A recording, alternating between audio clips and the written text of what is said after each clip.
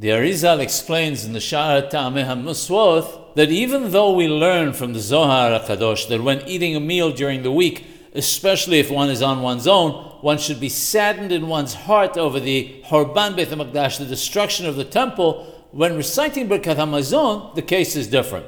Birkath HaMazon, the grace over meals, must be recited with great happiness in one's heart. For Kabbalistic reasons, this causes more food to come to us. That's why one should recite Birkath HaMazon with happiness and show oneself as being generous and not stingy, and say it with full kavanah, with full concentration.